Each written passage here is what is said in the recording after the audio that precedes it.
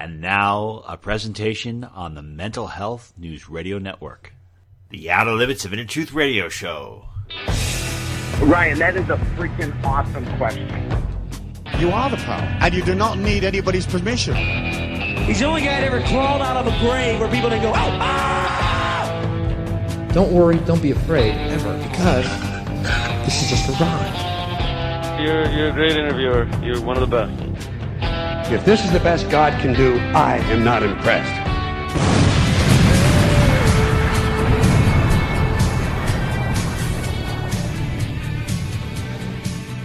Good evening, everyone, and welcome to the Outer Limits of Inner Truth Radio Show. OuterLimitsRadio.com. I'm your host, Ryan. Our focus of attention is going to be about the future of freedom in broadcasting. We have an amazing guest, but this is something that I'm very concerned about. I see, and I'm pretty disturbed, that the big tech companies are just removing people that they don't like, that they don't agree with, just taking them down. And I'm sure it's only a matter of time before that happens on radio or TV or newspapers. And freedom of speech is so important. People are saying, we got to police hate speech. We can't have hate speech. Well, guess what? Then it's not free speech then. It is only selected speech. And if somebody is talking about something that you find revulsive or you don't agree with, that's fine. You don't have to listen to them. But if you go after them and you go after their right to speak their truth and to speak what they believe, you are committing suicide because you are, in essence, putting a muzzle on your own face because it'll eventually come back to you. I believe that now more than ever, people in broadcasting, journalists, from people all walks of life, whether you're in media or not, you need to stand as hard as you can, as prominent as you can for freedom of speech, because without the freedom of speech, there is no progress that is made whatsoever. And also, life is very boring. You want to let a couple people decide for you what is acceptable, what's not? What kind of world is that? Let us begin tonight's show. It is a great honor to welcome back to our show Michael Harrison, founder and publisher of Talkers, which is the leading publication for the broadcast industry. It is a publication that will tell you everything that's happening in talk radio. I think it's very important right now. Learn more about Michael by going to talkers.com. Michael, welcome back to our show. Hey, it's great to be with you. Thank you for having me back. I love the show. I love the concept, and it's really fun to be a part of it. Thank you so much. I wish we could be meeting today under more favorable circumstances, but it seems that tyranny is taking root faster than I could have ever imagined, and the fact that it wasn't just the fact that they're purging people on social media, but now various broadcast industries are trying to stifle free speech. So what is your perspective on this thing, and what do you see for the immediate short and long-term future of freedom, at least on radio? Well, I hope that you don't take offense at what I'm saying, and I certainly am not looking to have a wild and woolly talk radio argument with you, and you might even be surprised at my position on this, but I don't think it's as dire as you're expressing it to be. Awesome. Okay, good. I don't see this as an assault on free speech. I see this as free speech in action, because social media has the right to purge anything it wants to from its platform. The First Amendment only protects citizens from censorship or political retribution or being accused of a crime or imprisonment or fine or any of these terrible things by the government. Actually, the government protects Facebook, protects Twitter, and protects Ryan McCormick to be able to do anything he wants to on his own private platform. In other words, Twitter is an extension of their free speech. So it would be like how would you feel if the government said you have to put certain people on your show because the First Amendment demands that you do that? We used to call that the Fairness Doctrine, and we considered it to be antithetical to the First Amendment. So here's an important point to begin this conversation is that my main political platform as publisher of Talkers and being in the broadcast industry is not left, not right, not Democrat, not Republican, but rather support of the First Amendment and free speech. And in order to do that, I think that we have to have a good understanding of what it is before we go and wind up promoting the other side that we don't agree with because we're angry that, oh my gosh, look, they're shutting down people we like. They have the right to do that. Well, when it comes to social media, I also want to point out that it wasn't just the conservatives. They purged a lot of people on the left on Twitter and Facebook. They also shut down Dr. Ron Paul, who's a very passionate advocate for peace. And I know people are saying, well, okay, this is a private company, can do whatever they want. But the technology for which these private companies were allowed to sustain themselves was all put together by the public interest. I mean, did not the public interest and taxpayer dollars go to founding and creating the internet, which is my understanding is a public utility, and we have the FCC that is supposedly regulating public airwaves, and we have a major broadcast company telling the broadcasters, well, at this point, you should be careful, and I don't want you talking about any of this stuff. So that's why I get concerned about it. If a private company created a platform for which they were allowing people to express themselves, and it funded that platform completely with their own money, I would have no problem with that. But the fact is that the internet and radio and some of these other platforms that have had government funding, which has come from taxpayer dollars, means that I feel like it's completely different. I don't know if you agree or disagree. Well, I disagree because you're distorting the issue. The internet may have originally been invented and created by some kind of combination of public money and who knows what. The internet still remains very mysterious in terms of how it operates and how it actually came to be. I'm not saying it's a conspiracy theory. I'm just saying is that I can't go, oh yeah, right, it started with taxation or it started with public funds. The internet evolved the way a lot of things evolve. But to try to say that the internet is somehow a public utility when it is full of private corporations and private enterprise and private businesses, and you and I could, when we finish this conversation, we can go into business and start our own online radio station. We could charge people money to advertise on it. We can invite President Trump to put his messages on it. I mean, there really is a tremendous amount of freedom attached to the internet. So again, we're just talking about people that start their own private platforms having the right to put on those platforms what they deem fits within their expression. Okay. So I just think that there's reason to be upset if, in fact, you feel people have been unfairly treated by big tech. And certainly it's true that big tech has developed enormous power beyond anything we ever imagined as the internet was coming into being. But here we are now in the third decade of the 21st century. We're deep into the digital age, and we're coming to terms with all of that. But I do not believe that anybody is obligated to put anybody on their platform that they don't want to because of the First Amendment. It's because of the First Amendment that they have the freedom not to endorse or support something with which they disagree, even if they think it's bad for their business. And you can't blame radio companies for caring about what's good for their business. They're the ones that are stuck with the debt and the obligation and responsibility for the platform. So if you want to talk about the spirit of free speech and shutting people down and not listening to them and all of that, and not engaging in an honest dialogue, I think that's a very legitimate topic. But I can't go along and say, oh, yeah, tyranny has now taken over the country and free speech is dead because Twitter has canceled President Trump's account. That to me is...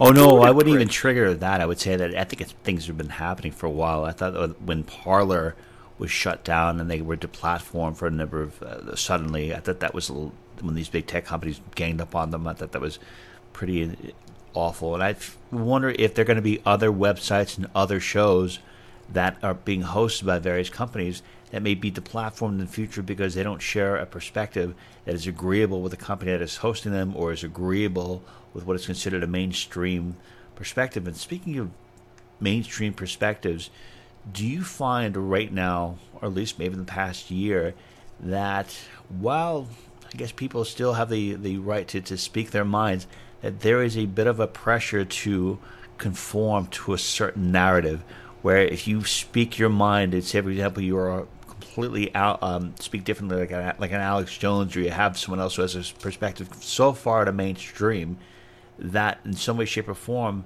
that diminishes your ability to earn a living within this industry? Or does that make you maybe a little bit more toxic to the company that will have you on the air? Is that a bit of a more of a liability, or is there an inherent pressure, you think, for broadcasters to not deviate too far away from a selected conformity or comfortableness as far as topics go? It's always been that way, and it always will be. Not to recognize it is naive. Many people have not gotten jobs in the last 4 years under Trump because they weren't supportive enough of Trump for some of the platforms that exist. It goes in all directions. DJs that want to play records that don't fit within the country music format or the soft rock format will be thrown off the air if they slip a record on that might not fit the format. All of media, especially entertainment media, or especially quasi-entertainment media, where the fuzzy line between news and entertainment kind of come up against each other, have always been regulated and restricted through a thing that we call targeting. And here's the important part, if I'm going to bring anything to this discussion that the listeners should know, is that we are getting deeper and deeper into an era in the commercial media where audiences are targeted for their pre-existing ideas, for what they already believe. And then the media companies are just telling them what they want to hear, as opposed to putting out the news, being objective, being truly inclusive of all different ideas, letting people think for themselves. All of that is exaggeration. They basically are giving people what they think they want, trying to map out strategies and positioning where they'll have a niche, and then building upon that niche and catering to what they call the core. This is going on, and that's why people are losing jobs, because if they don't fit the narrative, whatever the narrative is. The same thing goes on the left. The same thing goes on if you don't think public radio and public television have their own narrative, it's rampant. And it has to do with targeting audiences and then serving up what they want, cherry-picking the stories, giving people a narrative that fits their worldview, creates what's called an echo chamber, a bubble. And this is very much the result of the modern era of communications. And I hope that we have a chance to talk a little bit about just how intense this is becoming now that we have this democratized internet and digital media. Well, let's go into it. I mean, what do you think will be some of the challenges? How would you foresee this evolving or playing out the next couple of years? Well, the challenge is for us to maintain a common culture. The challenge for a nation, especially one as unwieldy as the United States, with so many hundreds of millions of people with different walks of life, geographies, religions, ethnicities, points of view, politics, and financial interests, to be able to get along without killing each other, without a common culture where we all, the Super Bowl cannot be the only common culture we have. But when everybody retreats to their own tribe because there's something for everybody, and you can create a worldview that is completely tailored to what you want, that fractionalizes a common culture, and nations are based upon common culture. So, we have to deal with issues of free speech and how the new democratized technology fits the tenets of the First Amendment. But even deeper, how can we in the United States of America start to find common ground so that we can begin to identify with each other as human beings and understand where we're coming from and be able to at least agree on what the latest set of facts are? But when people can come at each other with completely alternate views of reality, it makes it very difficult to run a country. So the new technology that has led to social media, that's led to smartphones, that's led to instantaneous connection with whomever and whatever you want immediately, which is almost like we're a bunch of mystics walking around with crystal balls. Our smartphones are like oracles, magic. We're like shamans. Here in 2021, we've got to figure out a way to catch up in terms of our legal system, catch up in terms of how government regulates these things, and catch up as how we all find a certain common understanding of who we are as a people. Because changes in technology create changes in sociology, and the changes in our communications technology, I would go so far as to say in the past 25 years, have rewired our human nervous systems. We are now thinking differently, communicating differently, and thus being different than we used to be. And these changes are intensifying. They're not modifying. They're getting even more profound. And this is the big challenge going forward. Thank you for sharing that. I'll tell you what, I really miss talkers this year. I mean, I love going there and sitting in the room and talking to producers and listening to the hosts, all share their wisdom. It's probably my favorite event for this year, and I hope it returns next year. One of the things I was thinking about is seeing how you have some dominant personalities like Sean Hannity's or Mark Levin's and other people in the broadcast industry. Do you think that in the coming years that the radio personalities themselves will become bigger or more influential than the companies, the broadcast companies which they originated from? Because it seems that some people have a way of connecting with individuals and they have millions of followers. So if I'm a radio host and I'm on a broadcast network and I've got like 40 million followers, and that broadcast network themselves maybe only has about 5 or 6 million, is that radio host more powerful than the entity or the broadcast company that hosts them? And do you think that more people will probably go into independent broadcasting as opposed to working with a broadcast company? What a great question. That's Thank the you. key. That's the multi-billion-dollar question. And the question is rhetorical. I'll try to answer it with my own opinion, but the question stands as being larger than my opinion. In other words, my opinion is not smart enough or prescient enough to be able to give you an answer that I would say you can take to the bank, because that's a question that we're dealing with right now. There's a very complex relationship between what I call the platform and what I call the talent. The platform is the network, the platform is the radio station, the platform is the newspaper. The talent is the person who's on it, using it as a stage. And we're going through a transition now in terms of how platforms operate.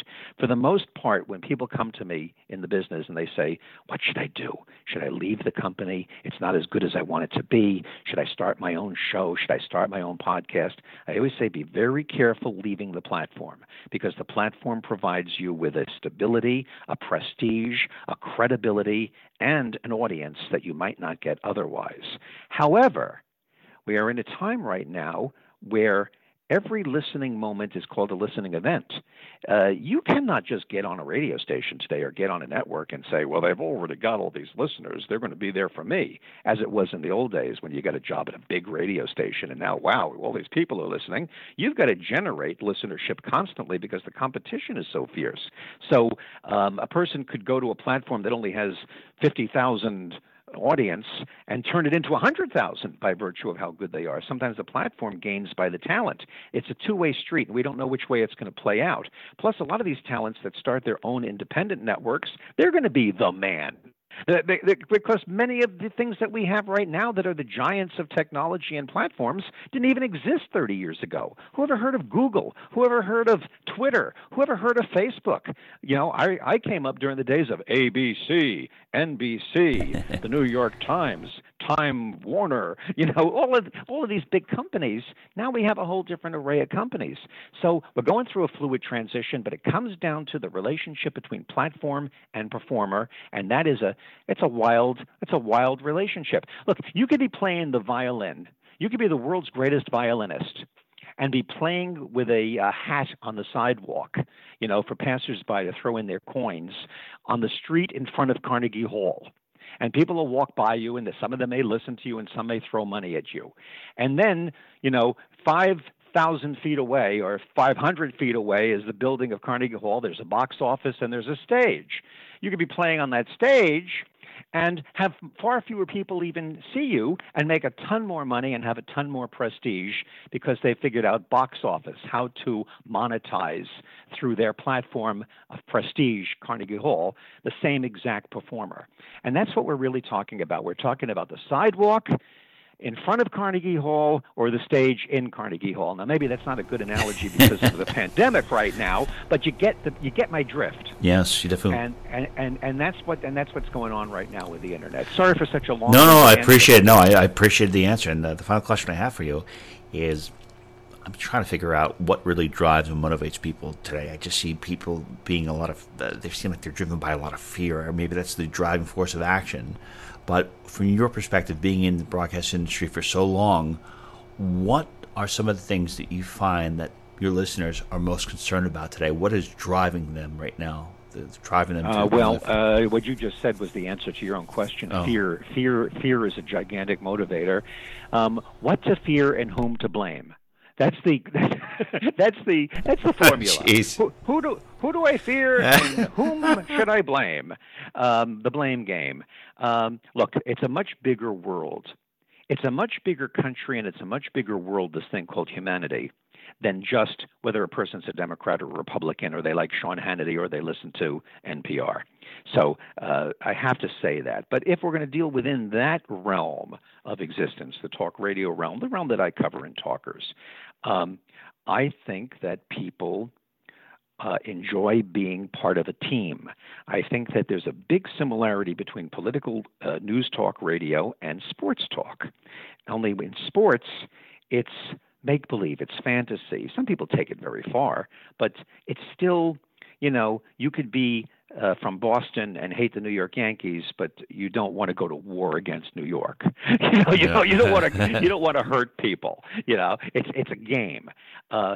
We have this similar thing happening with politics, and people have their egos invested in it to a large degree because they've argued for a couple of Thanksgivings in a row with their crazy uncle at the table, and they don't want to be wrong. So what I think is at the bottom of it all is that we're at a time in our culture where we are focused on achieving victory at whatever the argument might be, victory even at the expense of truth. And I think the answer to the problem is that we have to start becoming truth-oriented. Like if you were to say to me, well, do I agree with Sean Hannity or do I not agree? It's irrelevant whether I agree with Sean Hannity or not. I happen to like the guy personally. He's a wonderful guy personally. I think he's good for the radio business. And super nice too. Yeah, super nice. I like him very much. As far as his politics is concerned, ultimately it comes down to whether or not he's telling the truth. Or maybe more specifically, Ryan, I should say, he's telling his truth. If you set out to deceive, if you know what you're saying is not true, but you're telling your listeners what they want to hear, even if it's not good for them, because it's good for you to have them like you, then you are a liar. And I do not support you whatsoever, even if I don't know whether or not you're a liar. But if that's the reason you're doing it, you're a liar, and I don't support you, even if I agree with what you're saying. But if you're saying it because you're deceiving and you're lying, no good. If, in fact, you believe what you're saying, but it's not true, well, then you're just guilty of being wrong. And there's a huge difference between being wrong and being a liar. You follow? Yes. And that's what it comes down to. As long as everybody in a position of power and influence pursues their own truth and doesn't try to deceive their audience, even if it's entertainment. If Orson Welles believed that he was going to create panic by doing War of the Worlds, then he was a liar. He was a deceiver. You can't say, well, if they're stupid enough to believe it, they deserve it. And that's my code of figuring out a way to navigate my own experience being in this business, because I choose not to be a Democrat or a Republican or a left or a right, but rather to defend the right of legitimate businesses and people to be able to conduct these conversations and share their opinions without fear of government censorship. Beyond that, hey, have fun. It's wide open, and nobody's being shut out of the conversation. Nobody is, and let the marketplace determine it. Because if what you say is really good, and what you say is really true, and what you say is really entertaining and alluring, you will build an audience. If not, you have nobody to blame but yourself. Because the world doesn't owe you a living. The world doesn't owe you even a soapbox. It only owes you freedom from persecution, prosecution, censorship by the government. Well said. Michael Harrison, thank you so much for being with us today. And Michael is founder and publisher of Talkers Magazine, talkers.com. I've learned so much from Michael over the years. I consider him to be a great teacher, and we're here because of him. So Michael, thank you so much. Thank you, Ryan. Thank you. Okay, everyone, that concludes today's edition of the Outer Limits of Inner Truth. Special thanks to our amazing guest, Mr. Michael Harrison. And special thanks, as always, to our virtues, Miss Carrie O'Connor, Miss Constance Dellis, and Miss Lisa McGarity.